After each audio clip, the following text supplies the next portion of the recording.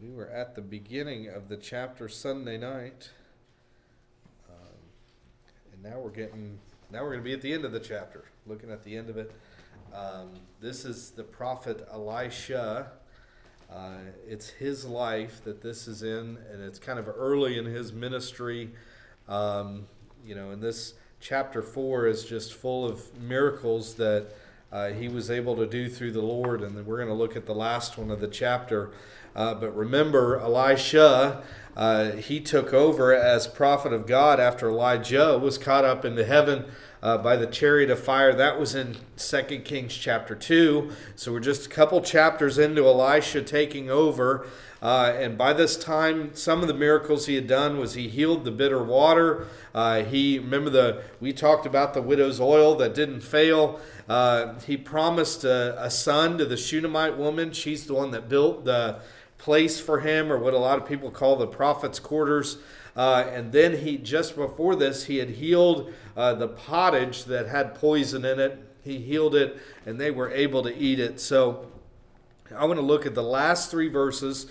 So it's 2 Kings 4 and verse 42 through 44. It says this, 2 Kings 4:42, and there came a man from Baal Shalisha, and brought the man of God bread of the first fruits, 20 loaves of barley, and full ears of corn, and the husk thereof.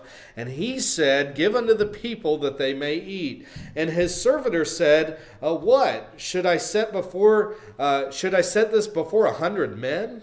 He said again, Give the people that they may eat, for thus saith the Lord, they shall eat and shall leave thereof. So he set it before them, and they did eat and left thereof, according to the word of the Lord. Lord, we thank you again for your word. We thank you for its truth. And Lord, I pray that you would help us just with a few verses, Lord, tonight, that you would open up our hearts and our minds. And Lord, the Holy Spirit would teach us tonight, Lord, what you'd have for us. Help us to apply it to our life. Lord, we love you. We thank you for all things. Help me to preach tonight. And in Jesus' name we pray. And amen. Amen. So, again, this last miracle of the chapter, it's just three short verses, and that doesn't always mean a short sermon. It may not. We'll see. It's too early to tell. But you see this yet another miracle in Elisha's life. So what we see is this man comes from Baal Shalisha, and he's bringing these first fruits. So that's important when it says that. So to figure out what that means, one of the places you can go is Leviticus 23. So this is an offering that he's bringing, this offering of first fruits. So Leviticus 23:10 gives the instruction, Speak unto the children of Israel, and say unto them, When ye be come into the land which I give unto you, and shall reap the harvest thereof, then ye shall bring a sheaf of the first fruits of your harvest unto the priest. And he shall wave the sheaf before the Lord to be accepted for you. On the morrow after the Sabbath the priest shall wave it. And ye shall offer that day when ye wave the sheaf a he-lamb without blemish of the first year for a burnt offering unto the Lord. And the meat offering thereof shall be 2/10 deals of fine flour mingled with oil, an offering made by fire unto the Lord for a sweet savor. And the drink offering thereof shall be of wine, the 4th part of a hin. And ye shall eat neither bread, nor parched corn, nor green ears, until the selfsame day that ye have brought an offering unto your God. It shall be a statute forever throughout your generations in all your dwellings. So what he's saying here is, if you, when you're farming, just before you would harvest, a lot of times what would they do? They'd have a harvest kind of a party. They would celebrate. A lot of times you're living off of the previous harvest. So the leanest time of the year is going to be just before the new harvest. You have, you think of today where we can things and different stuff like that. I don't, but people do that. And you run out and you're getting ready to do your next batch. You've run out of a lot of what you have before. So this is the same type of thing. They would be celebrating when a harvest would come. But the Lord said, hey, I want you to do something before you eat of it, before you celebrate, before you put it in the barn, before you sell it, before you do anything. I want you to take that first sheath, that first part of it that you harvest, and offer it to the Lord. That's what he wanted them to do. Offer that first fruit to the Lord. And one of the purposes is to show the Lord thankfulness for the harvest. It's not Baal that brought the rain. It's not some made up idol or anything else that brought the fruitfulness from the ground. It's the Lord. He's the one that brings the increase. He's the one that brings the harvest. And here's the other lesson you can think about is when it comes to the Lord, He deserves our first and our best. Whether it's the harvest or whether it's anything, He deserves the first before anything else. So you think about this man in the story in verse 42, he's got the first fruits, so it's harvest time. He's taken the first part, and he's about to offer it, right, to the Lord. But remember, Leviticus says he needs to take it to the priest to where the temple's at in Jerusalem. But notice something, he doesn't do that. He didn't take it to the priest. He didn't take it to Jerusalem. He took it to where Elisha was in Gilgal.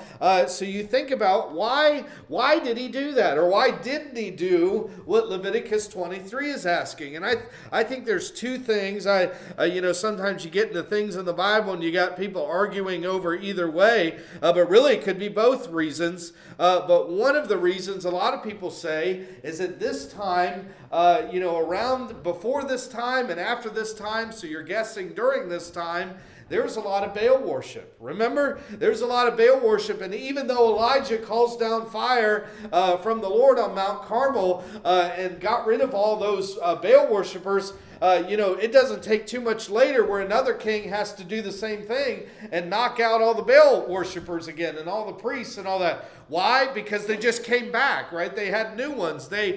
So some people say, well, this Baal worship had kind of infiltrated Jerusalem and the temple and everything else. So he doesn't want to bring his first fruits and offer it to someone who's then going to offer it to an idol. So that's what some say. And then the others will say, well, the other reason is they're up in Israel and Jerusalem's down in Judah, and this may have been one of the times where you really couldn't cross over from the one side to the other. They weren't as friendly as this time. And again, I can't find an exact reason, and it might be one of those two, it might be both of those two, or it might be something totally different. But one thing I know is he doesn't follow God's instructions, but God blesses it. So that tells me something in these situations that it tells me that God is okay with whatever He has done. So I believe there must have been a reason for it. But you think about that, whether it's not crossing over because of kind of the civil war between them, or because Baal worship is infiltrated, either one of those, or option C, whatever that is, whatever the reason he didn't take it to Jerusalem, that could have been an excuse. I think that's the important part right there. He could have used that as an excuse and said, you know what? I'm supposed to follow what Leviticus 23 says. I'm cutting the first sheaf, but I have nowhere to take it to. I can't do what I'm supposed to do, so why don't I just skip it? Right? Isn't that what happens a lot of times? I can't do exactly what it says. I can't get there. They're not truly worshiping the Lord at the temple. So I just won't give the offering to the Lord this year. Right? That's what a lot of people do. Right? And you're thinking, well, are you sure about that? Well, every once in a while when we have to cancel church because of a snow day, and then we come back the next Sunday after, the offering isn't always double, right? I mean, some people bring it in but it isn't always double, because I think some people think, well, we had a day off from church, so then, anyway, it's the same thing, right? It's the exact same thing. Anyway. But you think about verse 38, we didn't read this, but a few verses earlier, and Elisha came again to Gilgal, and there was a dearth in the land. There was a famine going on. And in fact, I think it's in a couple chapters later, we find out it was a 7-year famine going on. So this dearth was going on. So what that means is food is scarce. Right? In a famine, you don't have enough water. You can't grow crops. Food is scarce. So you think about this. If this man has a successful harvest of any size, it's worth more than it would have been any other year. Right? In a famine, that food is worth more. That harvest is worth more, whether it's grain or whatever else. He could have gotten a premium.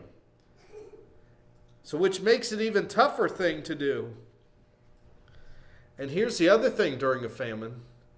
He could have used the excuse and said, you know what, normally I would offer my first few fruits, but it's a famine. It's so much more precious this year. We're going to keep it this year so we can feed people, right?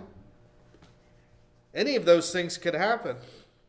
And in fact, it's so bad. The previous story, I didn't read this, but the sons of the prophets were gathering basically whatever wild plants and vines they could find, and they were throwing them all together in this stew, and they were hoping that once you mix it all up and put it in there, it would come out with something they could eat. And remember, one of them starts to take, they're shredding them in verse 39. They're pouring it out and they're eating it. And verse 40 says, O thou man of God, there's death in the pot, and they could not eat thereof. It was so bad. Literally, I mean, can you imagine just going out into the woods trying to cut whatever stuff you can, put it in a pot, cook it, and hope you could get some? That's how bad the famine was. So for him to have a literal harvest of actual things, that was a big deal. That was a big deal. So they were desperate for food, and they would have had to throw it out in the story before had not Elisha, through a miracle of God, miraculously healed, that poisonous stew. So let's go back to verse 42. There came a man from Baal Shalisha and brought the man of God bread of the first fruits, 20 loaves of barley, and full ears of corn, and the husk thereof. And he said, Give unto the people that they may eat. So here's this man. We don't even know his name. He travels. He knows where the prophet's at. He knows Elijah was in Gilgal a lot. He knows Elisha's there. He knows there's a school there that they're learning. Basically, that religious school is there. He knows he can find them, and he wants to bring a blessing to the Lord through the prophet. And remember, he doesn't follow the letter of the law in Leviticus 23. But I'll tell you what he does do is he follows the spirit of the law. Amen? And because of that, because he's following the spirit of the law, then the Lord actually blesses it. I'll give you an example. Because we run into this. Sometimes I've ran into this in banking over the years. Remember, they try to make things fair through rules, and it's very hard to do that. Right? You can't, God says love your neighbor as yourself, and that's it. That you will treat people fairly if you love someone as yourself. Amen? That's it. But this world can't use the Bible, so they have to come up with their own rules. And, you come up with a rule of fairness and say, well, if I do this to you, and I do the same thing, then that means it's fair. Well, and then come to find out there's a way, if I do follow that rule, it really isn't fair at all. You could say I followed the letter of the law, but I didn't follow the spirit of the law. Have you ever ran into that before? Companies are good at that, right? They'll follow the letter of the law and then really burn you, right? And it's not nice, and it's not really a good thing that they do, but they can always go back and say, well, I did what the rule said, or I didn't break the law. This guy did the opposite. He said, I'm not going to just robotically follow this and give it to a priest of Baal or whatever, but I'm going to make sure the Lord gets the first fruits. Amen. And at the time, there's Baal worship all around. There's all kinds of wickedness all around. I'm going to take it to a place where I know there's a man of God, and I know that there's others learning from that man of God, and there are people dedicating themselves to the Lord. I'm going to take it to them. And that, I believe, is why the Lord blessed it. Is that right there? So there's times where, and really today as a Jew, the temple's not there. So any of those things they're trying to do, they can't do any of that with where you would need the temple. But see, they couldn't follow the letter of the law because of the circumstances. They followed the Spirit. And then here's the thing.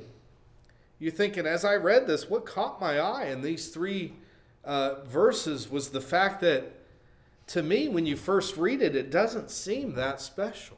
Right? When you read it, you're like, okay, he's got this crop. He's taken out the first fruits. He's given it to the prophet. Isn't Why is that a big deal? Why would God spend even 3 verses talking about that? And it made me realize because other people were not doing this. Yeah. That's why it's here.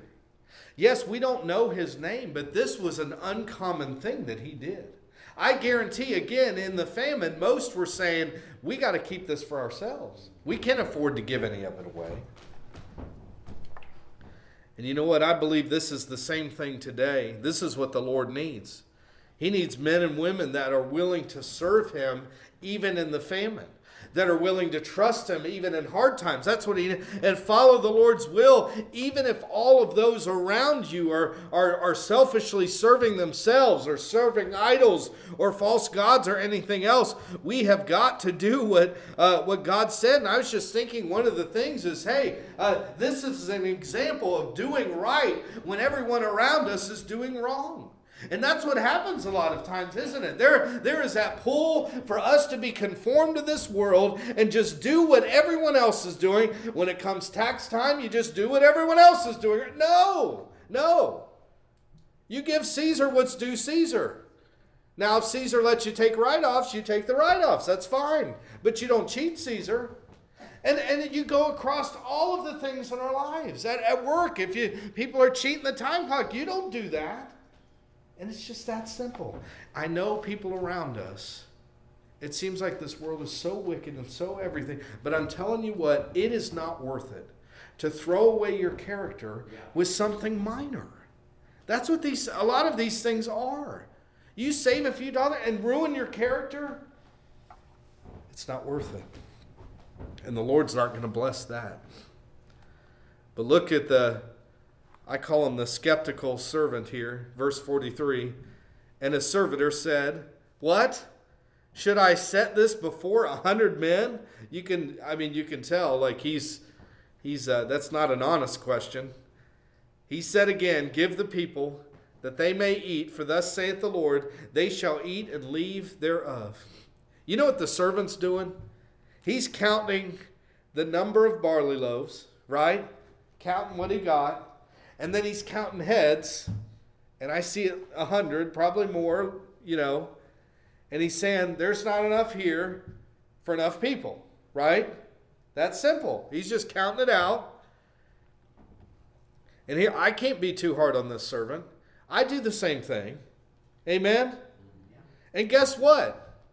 The servant and me are in good company. Because 900 years after this, John 6:5 says, when Jesus then lifted up his eyes and saw a great company coming to them, he saith unto Philip, whence shall we buy bread that these may eat? And he said, and this he said to prove him, for he himself knew what he would do. And Philip answered, 200 pennyworth of bread is not sufficient for them, that every one of them may take a little. What happened? The servant, Philip, they get out their calculator and they say, hey, it's not enough. We got too many people, not enough food. All I do is I make a spreadsheet. That's the only difference. Come up with the calculations, and that's it. There's not enough. Then I have to hit the brakes, because I have to remind myself, that's not faith. That's math. Right? That's just math, figuring it out. There's no faith to that. We got to trust God that he'll supply our need. Amen. Philip had to learn that lesson. I've had to learn it, but I'll get the calculator out again. Billy Baldwin used to say the Philip goggles. You put those Philip goggles on and you're just crunching numbers everywhere, right? Trying to figure out what it would take to do it, but that's not it. We have to trust in God. And you have to, if you're like me, you got to remind yourself of that over and over again. But we don't have to worry about it when the harvest is great, right? When it's plenteous, everything's fine. It's in the famine. Or when you're out in the middle of nowhere like Jesus was, and there's all the 5,000, right? And they're nowhere to eat, and they're saying, well, send them going to town and buy or whatever. And he's saying, no, what do we have? And Jesus was able to feed them. So the skeptical servant there, that's me in the story. And then verse 44, so he set it before them, and they did eat and left thereof according to the word of the Lord. So they set the food before 100. They all ate, and when it says and left thereof, it's saying there was food left. That's what it's saying. Just like the baskets that were full after Jesus fed the thousands in each of those stories, there were baskets left over. There is food left over. Yeah. And that's the thing.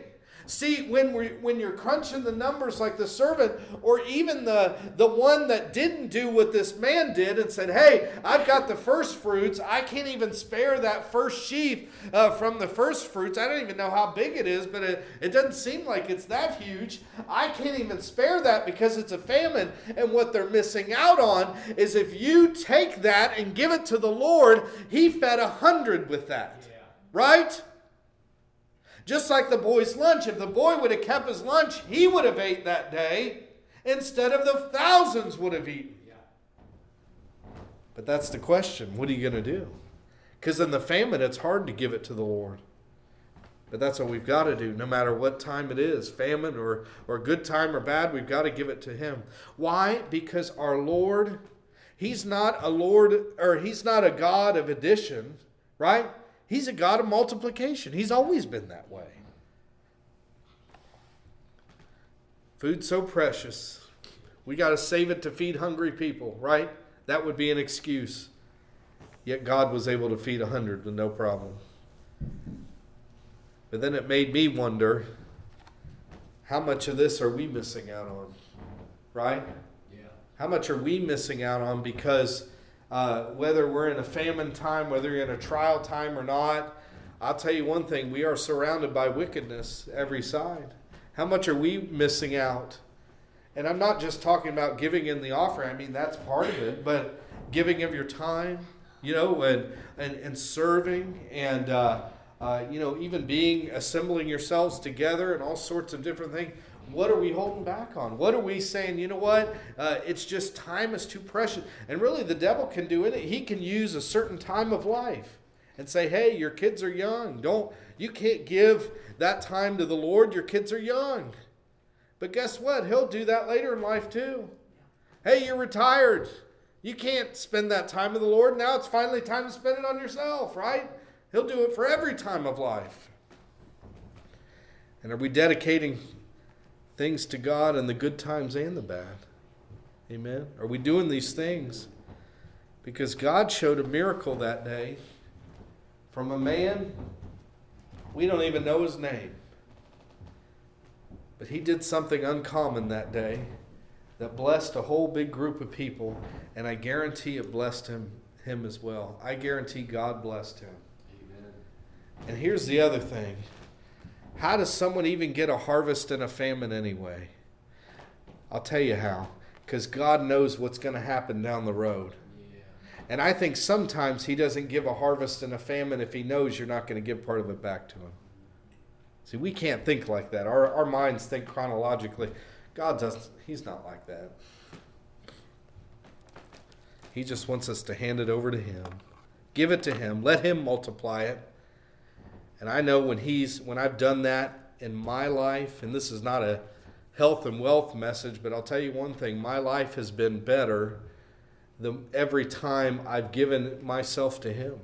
I've been in the center of His will. He's made my life better than I could have made my life, focusing entirely on my life. He's done better.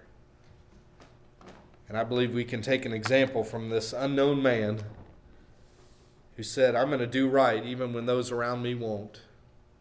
And I'm going to give it to God. And all these groups would eat. And this is one of the many miracles that we see.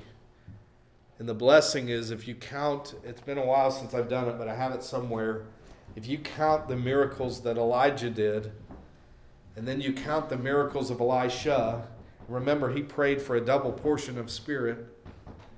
Elisha, at the end of his life, is one miracle short of doubling. And then they bury him.